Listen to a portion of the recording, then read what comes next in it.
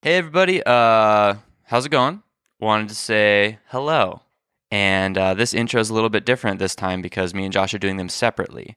Uh, so we were gonna do a thing where it's like, oh, maybe I'll tell a story and then you can like record like yourself doing reactions, and we can splice those in. But that just seemed unnatural. It didn't seem like we'd be able to pull that off and have it seem natural. So we're gonna go ahead and skip that. Oh, wow. How interesting. And we're going to move right to the interview. So this interview is with Bert of Hoover3. Really cool dude. It was really nice to get to talk to him and get to know him a little bit and hear about their tour. Well, that is quite a pinch. How did you get out of that one?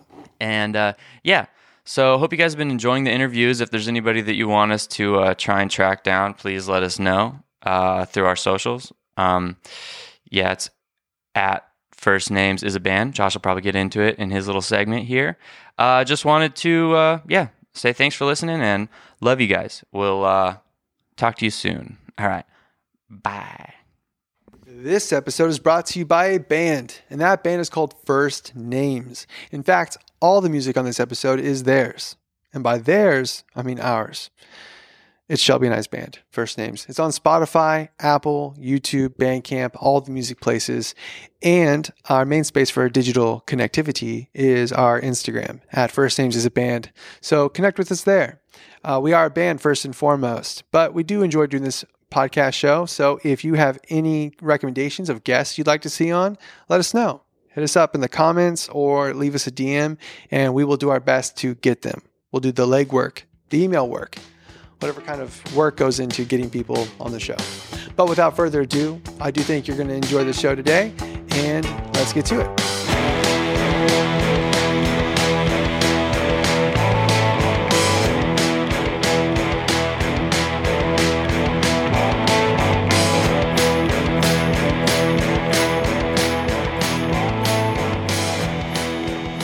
How are you doing?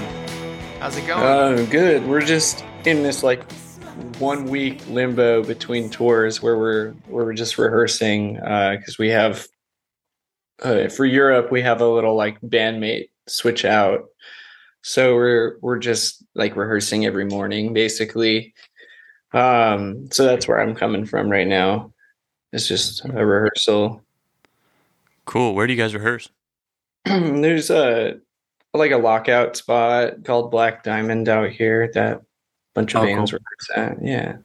So tell us about tour. I mean, I feel like you just hit a bunch of U.S. cities, and then you just did Europe, or you're about to do Europe.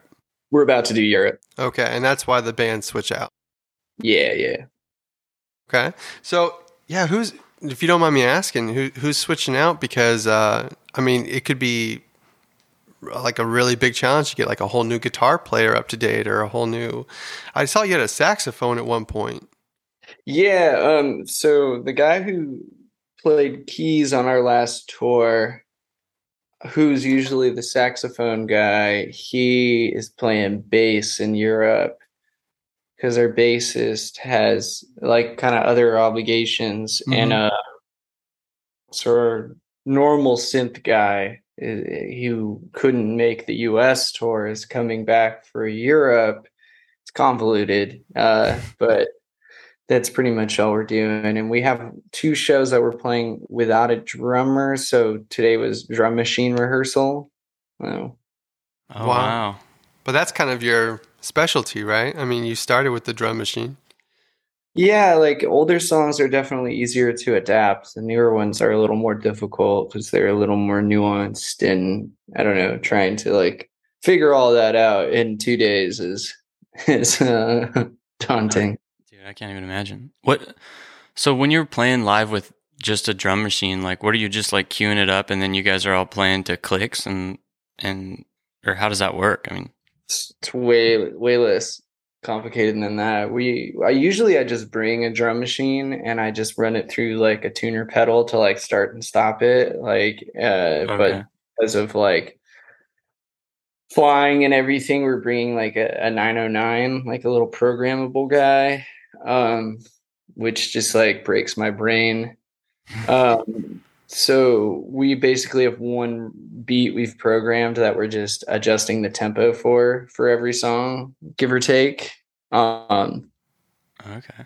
And then that's kind of it drum machine wise. Like I think it's going to be a much looser, kind of more like jammy sort of set as opposed to like our standard thing that we'll be doing with the full band. Cool.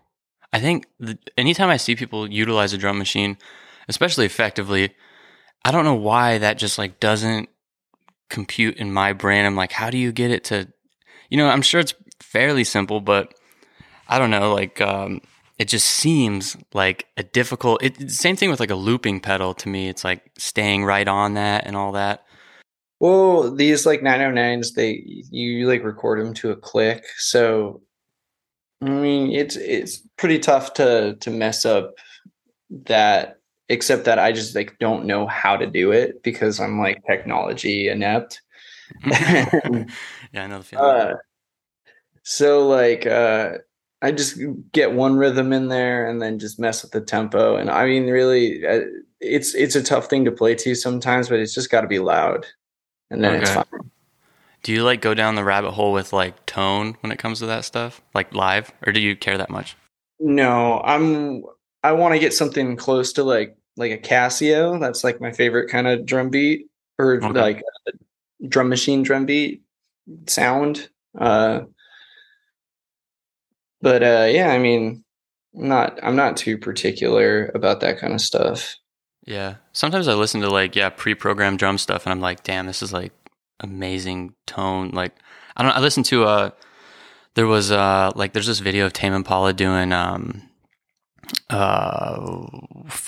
that song called? The cover they did? Yeah, the cover of, Girl Like You. Anyways, and the tone on the drum machine, I was just like, holy shit, like this sounds awesome. But I don't know. I never dived deep into the electronic drum stuff, but some of it's like really cool to me. I don't Yeah, know what I'm doing. like Big Black, like Steve Albini stuff, like has like really crazy drum machines. And yeah, I mean, you can have a lot of fun with it. I have my favorite thing, and we would do this every now and then with this band. Like we do like a version that's like all like keys and drum machine. And I have like a Hammond Auto Vary that like sits on top of an organ. Mhm. It's like a big piece of furniture, and that thing's my favorite. Like it has just, it's so like fat sounding, and it's Yeah, like I think it's the dead dude Timmy Thomas. It's like a organ player guy. I think he uses all that Hammond stuff, but yeah, it's just a great sounding drum machine. cool. Yeah. So when you were first starting with a drum machine, was it Casio when you first started like making your first record? No, it was a Yamaha something. I forget the name. It was a drum machine I borrowed from a friend who I since had to give it back. So you just borrowed it, made an album, and then you're like, here, you can have it back. Yeah, well, I played shows with it. I had it until he moved, Okay. pretty much. Yeah, and then when he moved, I gave it back to him. But in that time, I started like kind of like collecting my own stuff. I have a Univox that I really like. That's like kind of the most portable. Um, Pretty standard guy, but yeah, and sometimes like I have like one, various Casios with the drum machines built into them. I don't really know anything about drum machines, honestly. Yeah. Shelby here is a drummer, and so like Cool. I've never had to use a drum machine, luckily. But I know that you started with the drum machine, and that just like kind of blows my mind as far as like, did you play a show with just you to a drum machine, and then did you have like backing tracks? Like, what was that like? No, it was way more minimal. The early version of the band was me, a drum machine, and my buddy Eric, who played bass. And we both had like Bassman 100s. Uh, and that was it. And then our buddy Jeff started playing synth. And then over time, it just, became more of like a band kind of vibe. Excuse me. Um, but yeah, I mean, it was way more garagey, less like I'm not like a back and track guy. I'm not really, unless it's like a drone or something. I can vibe with that, but I kind of like, if I like things to be more minimal and less like a little more loose, less to like I feel like when you have backing tracks, you kind of have to like, abide by them and you can't really diverge. And I don't know, I've always felt like that I like things to be a little looser and a little more open. Right. Yeah, because I would imagine the temptations there, since, it could be, honestly, just a lot cheaper, just like not having real musicians with you. I feel like that's why a lot of people do it, and we're a two-piece band, and like I've been tempted before to being like, oh, we could have like, big bass up here. It could like sound, bigger. I really like that lick that's on the track, and it'd be cool if that was there live. But yeah, we've resisted the temptation to go backing tracks. Not that I'm knocking anybody who does it, but I can imagine someone like you who's touring around to like maybe be tempted to do that sort of thing. It really depends on the type of music you're trying to play, really. Like I just saw Jeff the Brotherhood recently, and there's just like guitar through a bass amp and a guitar amp, and it's just like loud as shit. And like, yeah, I mean, it would have been cool to like see a more full band version of that, but it was just as cool, like, with the two piece. And sometimes the limitations make things more interesting live. Doesn't necessarily have to be the same. It kind of is almost like I think separating the live and the recorded version is cool. Like I like going to see a show and it's like, oh, they did this, it's different. Like I don't want it to be exactly like the recording. And so I think when you are limited, it's almost like you're forced to do that, and it kind of like makes it, like, oh, well, it's different because it has to be different. There's no option for us to play all these parts. Yeah, totally. And like, our bassist is like learning all of these complicated bass lines to play with like the full band. And then like today's rehearsal was like, okay, you're going to do like the opposite, and you're going to play as minimal as possible, or else it sounds like you need something to like kind of like push with the drum machine, or else things can get kind of like washed out and lost. Yeah. But yeah, I mean, that's where my brain's at right now. But yeah, we only have 2 drum machine shows to stress about, and then after that, it's back to business as usual, which should be exciting. We've been busting our ass to get this semi-new lineup going for Europe, so I'm looking forward to it. Yeah, cool. Yeah, and you're touring with Mudhoney, right? Yeah, we're doing like a week with Mudhoney. That's exciting. It's fucking crazy. Yeah. That's wild. Yeah, Mark Arm lives the dream, man. He just makes a record and then tours it and then goes back to work at Sub Pop, which is just tight. He just works in the warehouse. Really? That's sweet. Supposedly, yeah. So I'm really looking forward to that. I want to talk about your new album, but like I'm just interested in the conception of the band. When there's a lot of people, I feel like just wanting to start a band and wanting to be in it, and who's just waiting for the right people to come along. Maybe they're posting on Craigslist, who knows? But you just taking the initiative of like doing it even before the people come, like kind of having that faith of, oh, if I make the music, the musicians will come. That did you like what inspired that? Was it some other solo artist that you were, like I think of like Tame Impala, like the big ones, but was there anybody that you were inspired by? Well, mostly it happened out of necessity, I guess. Like, I was in another band and I kind of I needed like an outlet for myself. Like the band I was in, was not like, I wasn't the primary songwriter. I was kind of more like on the fringe of things, which was good for that band, but I needed for myself, like kind of an outlet. And pretty much it was just like an exercise of, I would write all the songs kind of on the spot and just like record over them if I wanted to change something, or so that's how like pretty much the first, like all the tapes are like that until we jumped into like a lot like a band. I just did everything like in the moment while recording, and would just like do it over and over again till I had a version of it that I liked. And I never really thought about, like, I had like ideas of it would be cool to do this like a full band or to play with people, but I never really like was that ahead with it.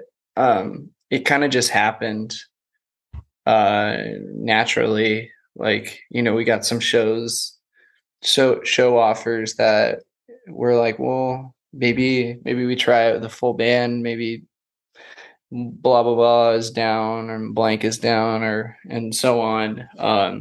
Plus like the drum machine shows are a roll of the dice. Like it really depends where you're playing and who's doing sound. Like Yeah. you're in a lot of other people's hands. Then I used to bring like an SV, like a half an SVT cab. And like To just like really boost out the drum machine sound.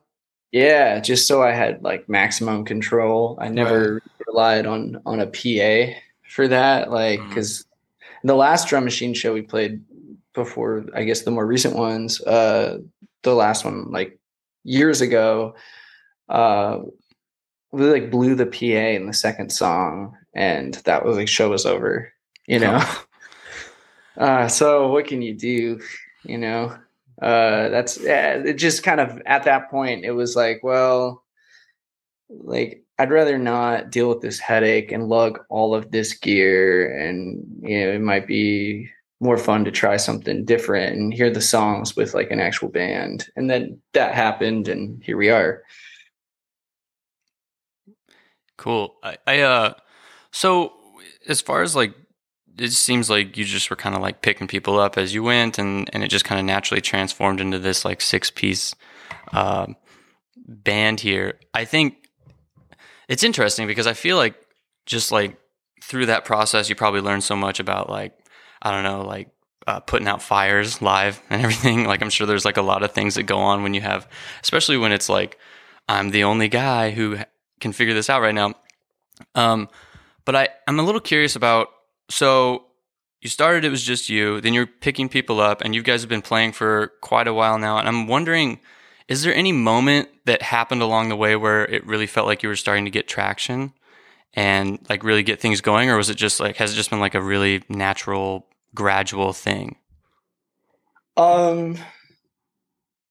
It when we were doing like the early drum machine stuff, there was definitely like kind of like not like this is like being successful, but it was more like, oh, like compared to other bands I'd been in, like people seem to really like this, at least like friends and colleagues and whatnot. Like it was like, oh, cool, like getting positive reactions. And then like I went off and did another project and kind of didn't revisit it until much later, until it kind of more became like a band.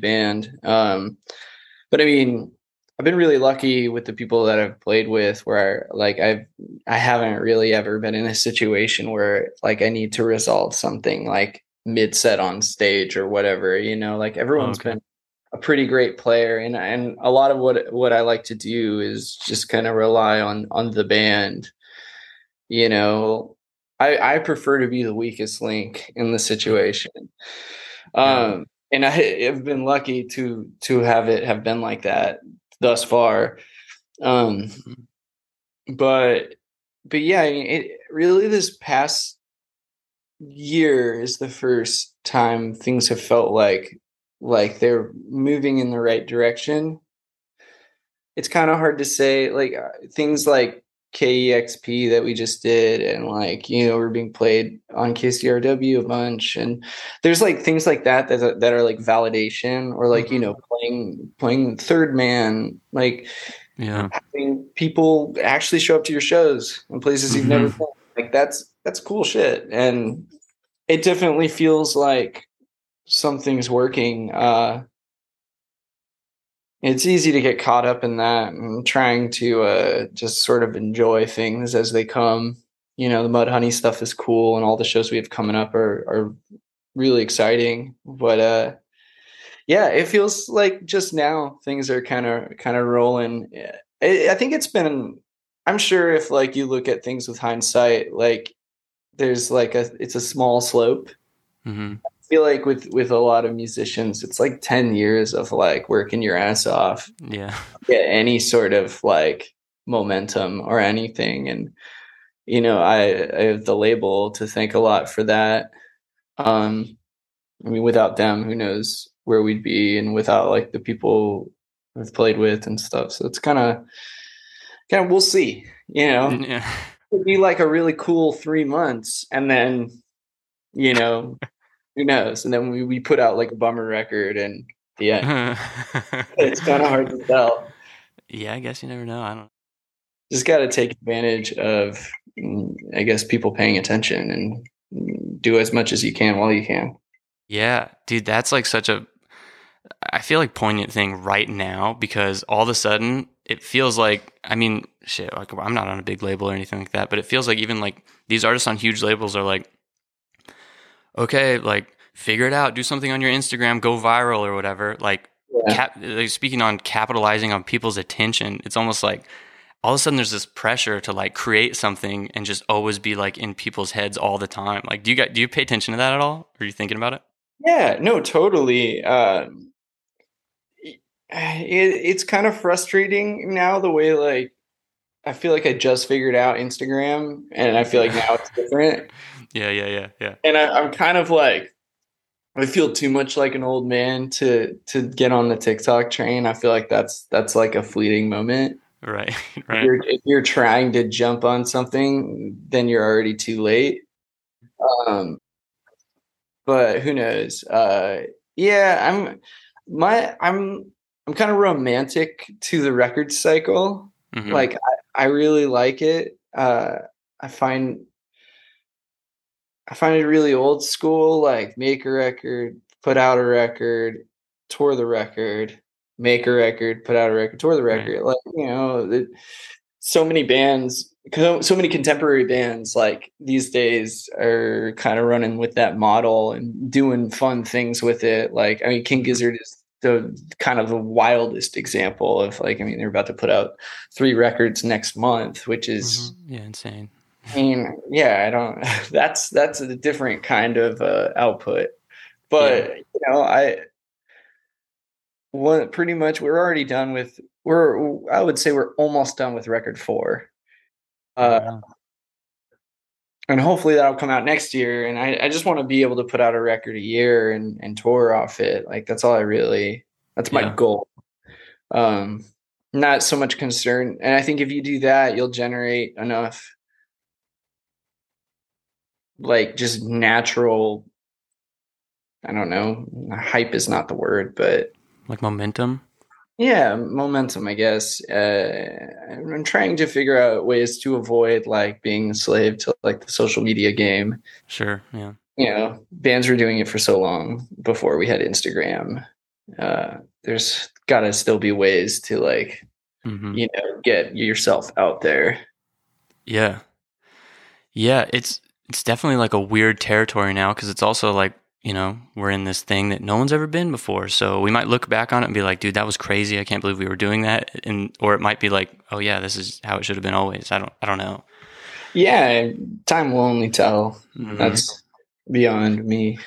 Speaking to the thing you said about like okay, so King is and like output, those guys, I mean, everybody on Flightlist, it seems like, they're in 7 bands and they're putting out tons of records. We talked to Zach from Traffic Island, and so I kind of want to like pose this question, same question to you. Like, so you're working with all these different people in this band, and I think no matter how many people you're working with, there's always some sort of internal pressure to like put out music.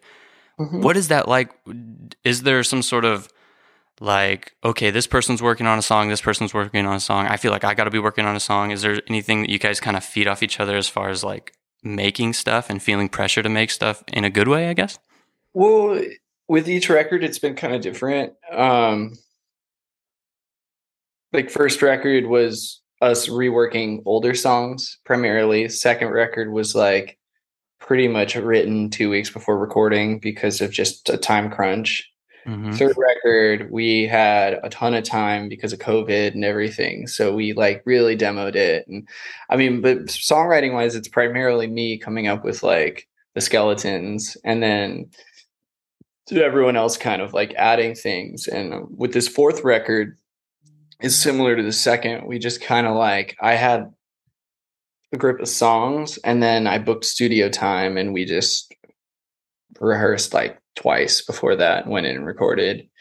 Cool. I like being creative in the recording process, and I like kind of writing under the gun. I'm not like, I'm not really into taking too much time with things. I tend to like start to overanalyze and burn out on stuff. I kind of have to like finish the thing while it's in the forefront of my mind. And we've already been sitting on record 4, in my opinion, for too long without finishing it, because now I'm having all like these weird anxieties with things that don't really mean anything and that only matter in my brain. And I'm like trying to configure things and reorder track listing. And I don't know, just having too much time to sit with something can be dangerous. Totally.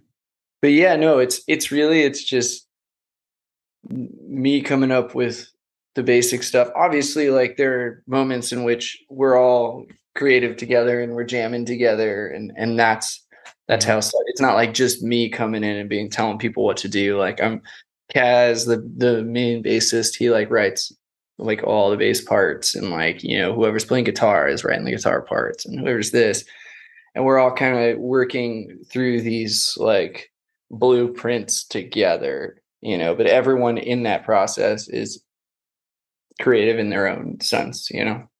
It's not, I'm not like dictating. Right on. It's very collaborative. Yeah. Cool. So how do you go with the mixing and the mastering, and like, I don't know, how involved do you like to be in the recording process, from like mic placement to, you know, everything else? I would say like all the technical stuff is can go a little over my head. I'm like, when I record and demo at home, I have like a little studio in my garage here, and I like will sometimes just do everything direct into the tape machine out of laziness. And for me, it's like more about like capturing a vibe and like, do I like the energy of this thing? Then like, is this sound good enough to put out? You know. Right. So in the studio, we've been going to the same guy for like the past like 4 years or so, and it's been a great experience. And so this guy, Mark Rains, he is just an incredible engineer and producer, and we've been really lucky to work with him. And he's really mellow, but like we kind of just like trust him, and we'll like, you know, fuck with drum sounds till we get something we all kind of like. And usually we, as a band, we kind of discuss like, what's the vibe of this record we're going to make? Like, so sometimes depending on the song or whatever, we'll tweak things a little bit differently, but really I'm not hands-on in terms of engineering. Mixing is different. Mixing, I like to let whoever's mixing it take a stab first and then kind of go from there. I don't like to like necessarily breathe over somebody's shoulder if I don't have to. Mastering, I really don't. I'm like one of those guys on the internet who like doesn't really understand mastering. Yeah. Yeah. I mean, I hear the difference, and I was working with this dude, Mike Young, for a long time, another Australian dude. And he was in that band Total Control, and he does a lot of mastering. He's mastered most of our records and most of the things that I've done. And I've always just really like trusted and enjoyed his sound. And I haven't diverged in a long time, but for this round of applause, we went with this guy, Nick Townsend, through the label. And I got to say, man, that's like, this guy also cuts the records and stuff. So it's like a totally different process. And, it sounds great. It does. Yeah. Mikey's great. I mean, I'm happy with everything we've done so far. So yeah, but I'm hands off on that department. Mm-hmm. Yeah. It's always interesting talking to artists and seeing like at what level do they kind of let go of control, because we talk a lot about, you know, how much control to have and how much control you want to have and when to give it up and who to give it up to. Totally. Yeah. So throughout your 5 studio albums, I noticed there was like mock records, permanent records, and now the Reverberation Appreciation Society. Nowadays, it's like a lot of artists are contemplating, should I be on a label? Should I not be on a label? How does it help? And so I know it's kind of anecdotal and there's a lot of variables of whether, how it helps people or not help people. But how has it helped you to be on a label? I know earlier you mentioned they've been helping a lot. Yeah, I mean, I think money is a big thing. That it's not a fun thing to talk about. It's not that interesting, but having to not have to pay for certain things out of pocket and having a label that's down to work with PR, that's down to take risks on a 7-inch and do things like that. Like that's the most helpful avenue. And I mean, really, it's like the people that we work with individually are like good people to collaborate with. So I'm been trying to articulate this the best way. It's really just like it's a support thing. You have people who are like not only just like person to person, like encouraging and supportive and like understanding to like what your intentions and goals are and having the same direction in mind. And then also having like the ability to get things to a place where otherwise we would not be able to reach, this label like Reverberation that's like so heavily connected with, I mean, obviously Levitation it's the same umbrella, the festival. And so it definitely like opens doors to like all things kind of psych rock. But really, it's just been like a really great collaborative process. I've always kind of wanted to, like I said, like I romanticize like the sort of like traditional record cycle, and there's something kind of fun about like working with the label, like PR and doing like the rollout. Like I'm kind of like I enjoy that. Like it makes sense to my brain. And I was one of those kids who would like music would come out on what was it, like Tuesdays, and like you'd get that new single and you'd be like, cool, there's going to be like another single in like another month, and like kind of just getting stoked on bands that I grew up loving, and like kind of like, oh, and then they're going to go on tour. And it's like I know now it's a little bit different because things can be so DIY, and there's so much music out there and there's so many bands, and it's just like it's inevitable that things are going to change. But it's been really great, and really it's just the support. Like it makes a huge difference. Yeah, nailed it. That was very eloquent. Yeah, best. So I'm not just sitting here being like it's the money, because really we're making money. Everyone's probably losing money. Yeah.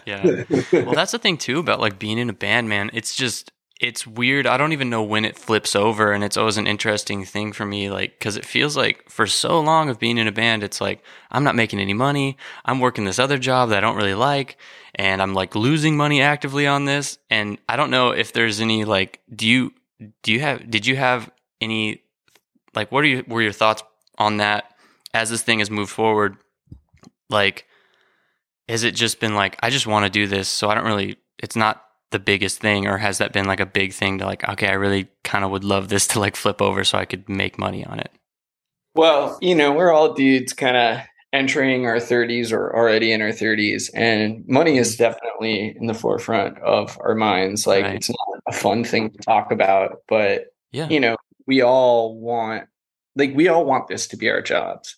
Sure, and if that happens, like to where we can quit our day jobs and do this like full time, that would be incredible. But right now it's this weird middle period where like if you maybe qualify to get to X, which you could do everything right and still never get there. It all depends on like thousands of contributing factors. Like, you know, I don't think there's a formula that equates success, regardless of what TikTok thinks. Right. We're just in this period where like the band is requiring almost full-time commitment from me and my colleagues, and but there's just like no compensation. You know, it's like, cool, we need your time, but you know, the trade-off isn't quite even, and it's this is a tough period to in a band that I'm sure like a bunch of people deal with, and yeah, it's just like, we'll see how long you can last, you know, how much like the good opportunities outweigh the sacrifice of, you know, slumming it for a month on tour. Which, that said, we're not like slumming it, but you know, like I would just like this to pay everyone's rent. Right. You know, that's all we want. And it's just this weird period where like, I don't know, we'll see. Yeah. Hey, we're going to have to take a quick pause here for our sponsors. A Round of Applause LP, splattered vinyl, a dish, and sweet ass merch is available while supplies last if you go to levitation.fm. That's right, levitation.fm. Sorry, our sponsors won't get off our backs. We think a lot about the importance of cultivating a creative community, and I know you said the label is like really supportive, but do you use like the same people for like posters and album art? We already talked about like mixing and mastering, or do you try out different people all the time? You know, I feel like we're now like, up until this point, we've been like pretty consistent with artwork, with studio. I try to like, if we're gonna have someone do posters, I like for like tours and stuff, I try to have it consistent so that there's kind of like a flow to things. But now I feel like with the next phase of the band, which is like record 4 or whatever, which is just, it's on the forefront of my mind because it's like what I'm working on right now. So I guess like I don't want to derail things too hard from A Round of Applause, but we've been working with pretty much the same core people for a while, and I think the band is we're ready to try something different and to switch it up a little bit. We've been working with Jesse Fillingham, this incredible artist, and he's done the first 3 records and a couple singles. And I mean, he's helped like establish an aesthetic for the band, which is something that we always kind of wanted, that like, you know, Roger Dean, yes, sort of relationship. And I think we're going to try switching it up going forward. I don't know what that entails. But I know record 4, we're trying something different. But yeah, I think it's important to have some consistency, you know, and not necessarily like about marketing your stuff, but really it's for me as like a fan, like I like to see the evolution of the artist, of the band, of the studio. Like each record we've done has sounded better and better, and the artwork is getting better and better, and it's cool to see the growth. And I like that changing it at this point is going to like signify like a different phase in the band, you know? I like all that stuff. It's fun to overthink about lore that no one else thinks about. Yeah. It's kind of interesting because, I mean, you can go how many different ways of like different levels of control when it comes to all those things. But being in a band, like, I think you don't really think about that it requires, yes, you have to make music and then record that music and then play that music live, but you also have to come up with all this other art surrounding it. It's not necessarily like if you're a painter, it's like, okay, I painted the thing, here's the thing. But like with music, it's like, okay, well, you guys need a music video now, and you need album art, and you need single art and all that stuff. And it's just interesting to see how different people attack that and how involved they want to be with that stuff. But videos are a little bit different of an animal. Like for Water for the Frogs, my wife did a bunch of 16 millimeter videos for us, and those were really cool. And then we did one video with our buddy Odie, who we ended up working with on our C music video for Off a Round of Applause. And I like that process. I like thinking about those things more as like isolated. Like this is a collaboration of our music and participation and your concept for like a short film, more or less. Like less than like this is assets for Instagram, you know? Like yeah. I don't really have any interest in that, approaching things that way. But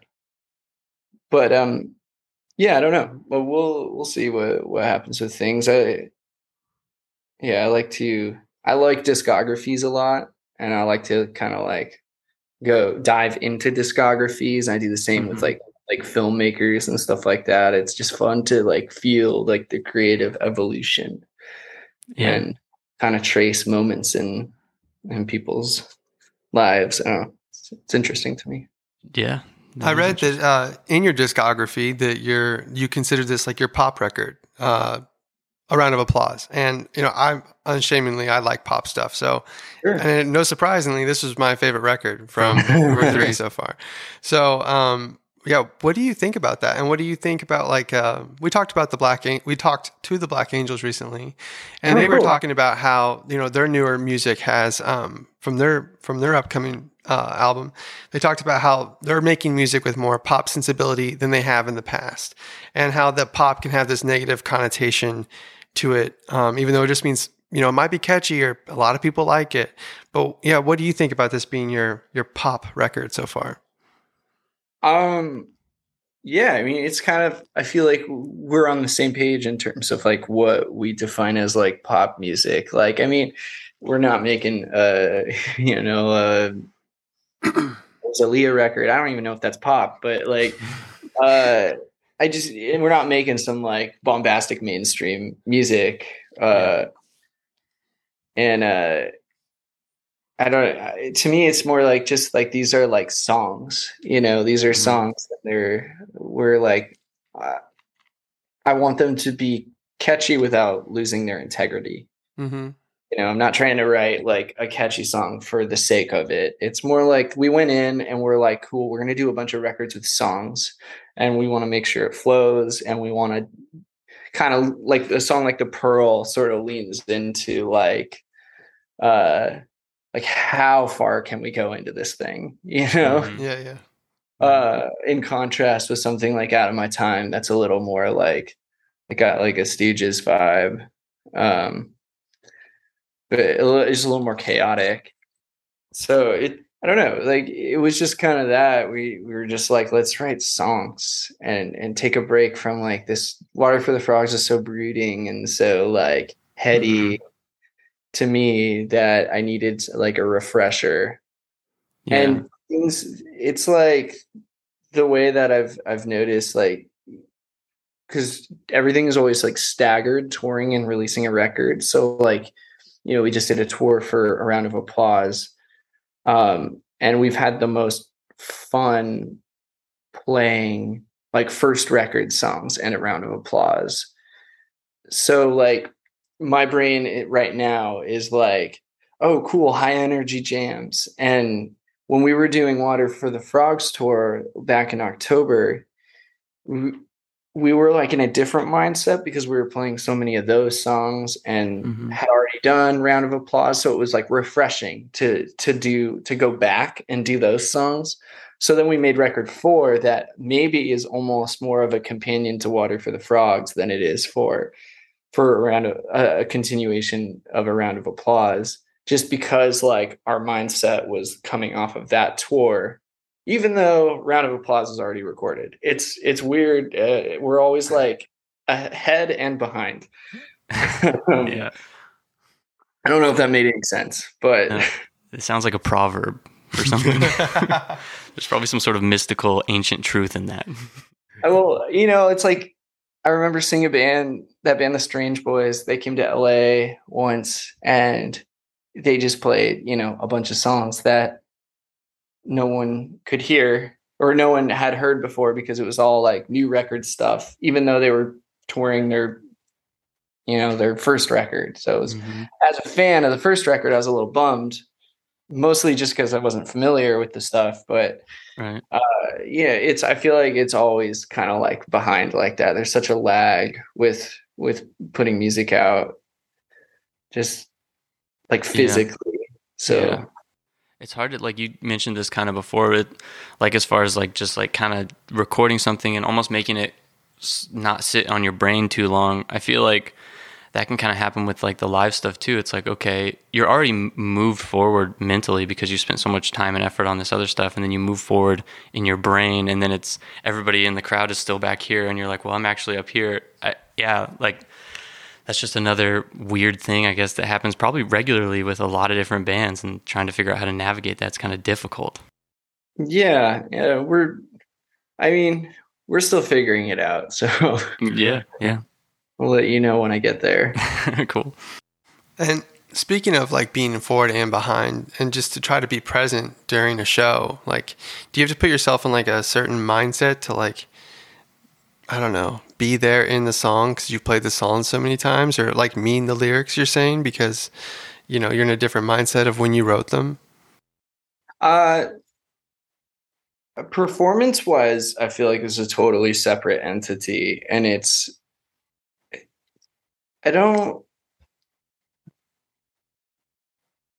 I guess there's a little less emotional attachment to like the lyrical content of the songs. They're like written in a time and place, and then live to me should be like kind of its own. I guess I'm not sure how to answer the question that you asked without going on a really long tangent about something. That's what podcasts are for.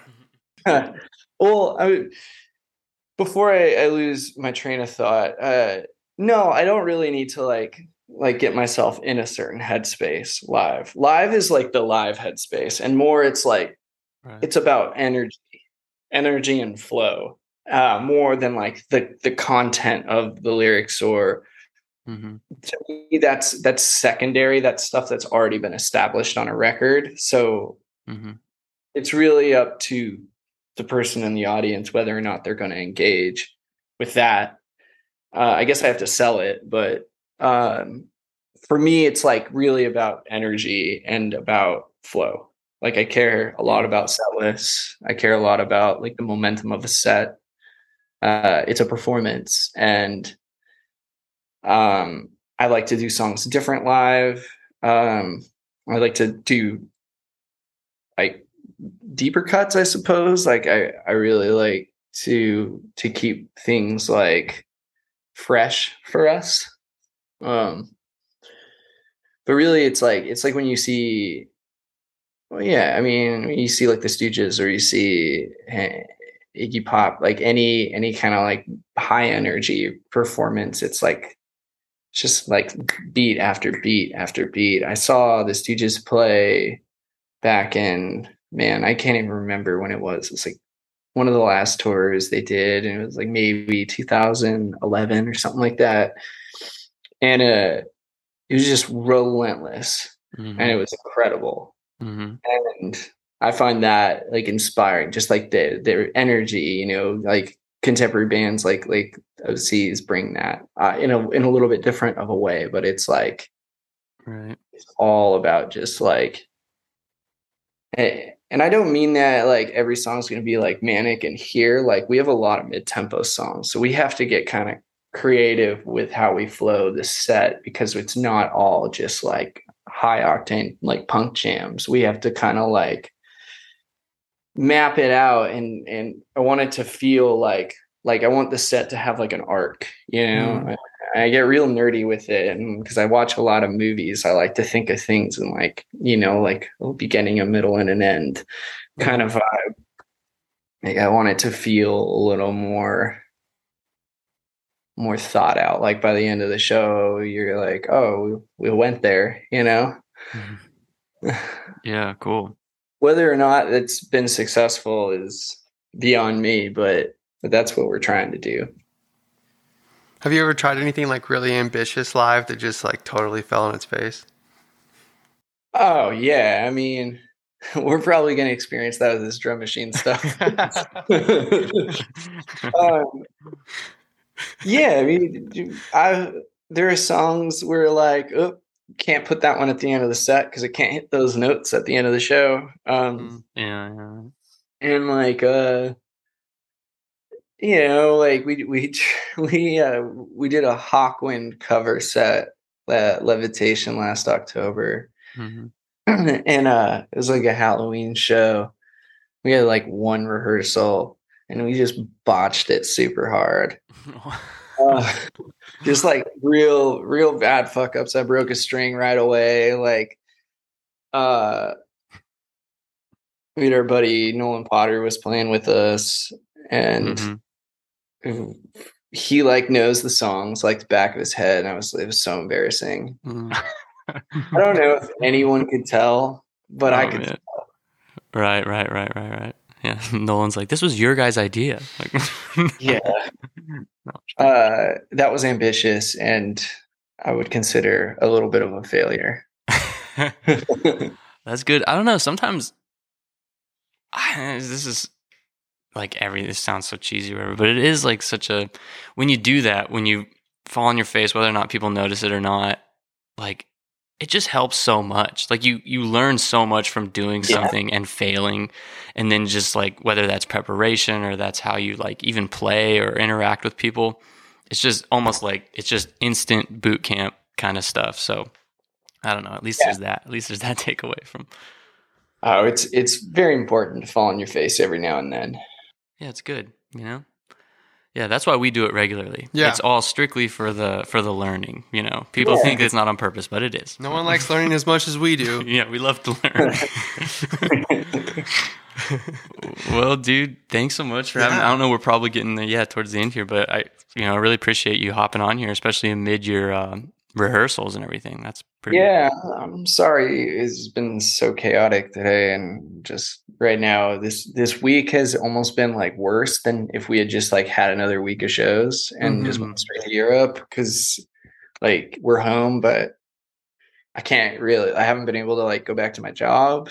I had like a wedding in the middle of it, and oh man, yeah, just it's a little chaotic. So I appreciate you guys being flex with your time. No, dude, it's awesome. We're really glad to talk to you, and hopefully we get to I don't know, bump into you Levitation when you come out here. That'd be really cool. You guys are going?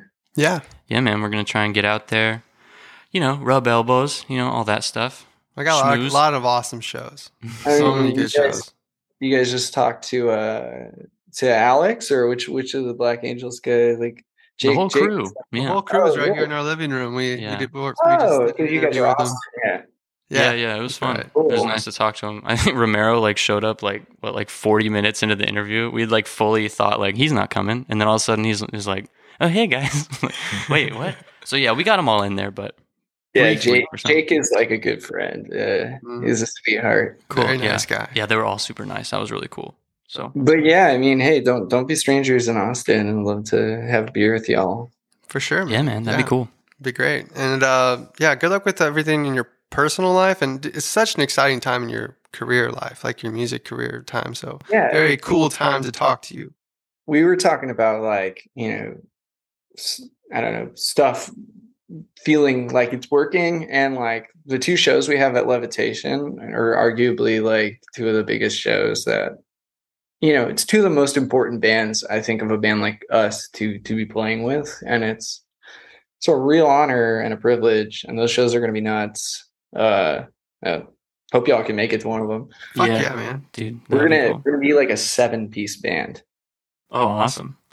Nice. Yeah, it's gonna be wild. Cool. No drum machine. No, I hope not. Yeah.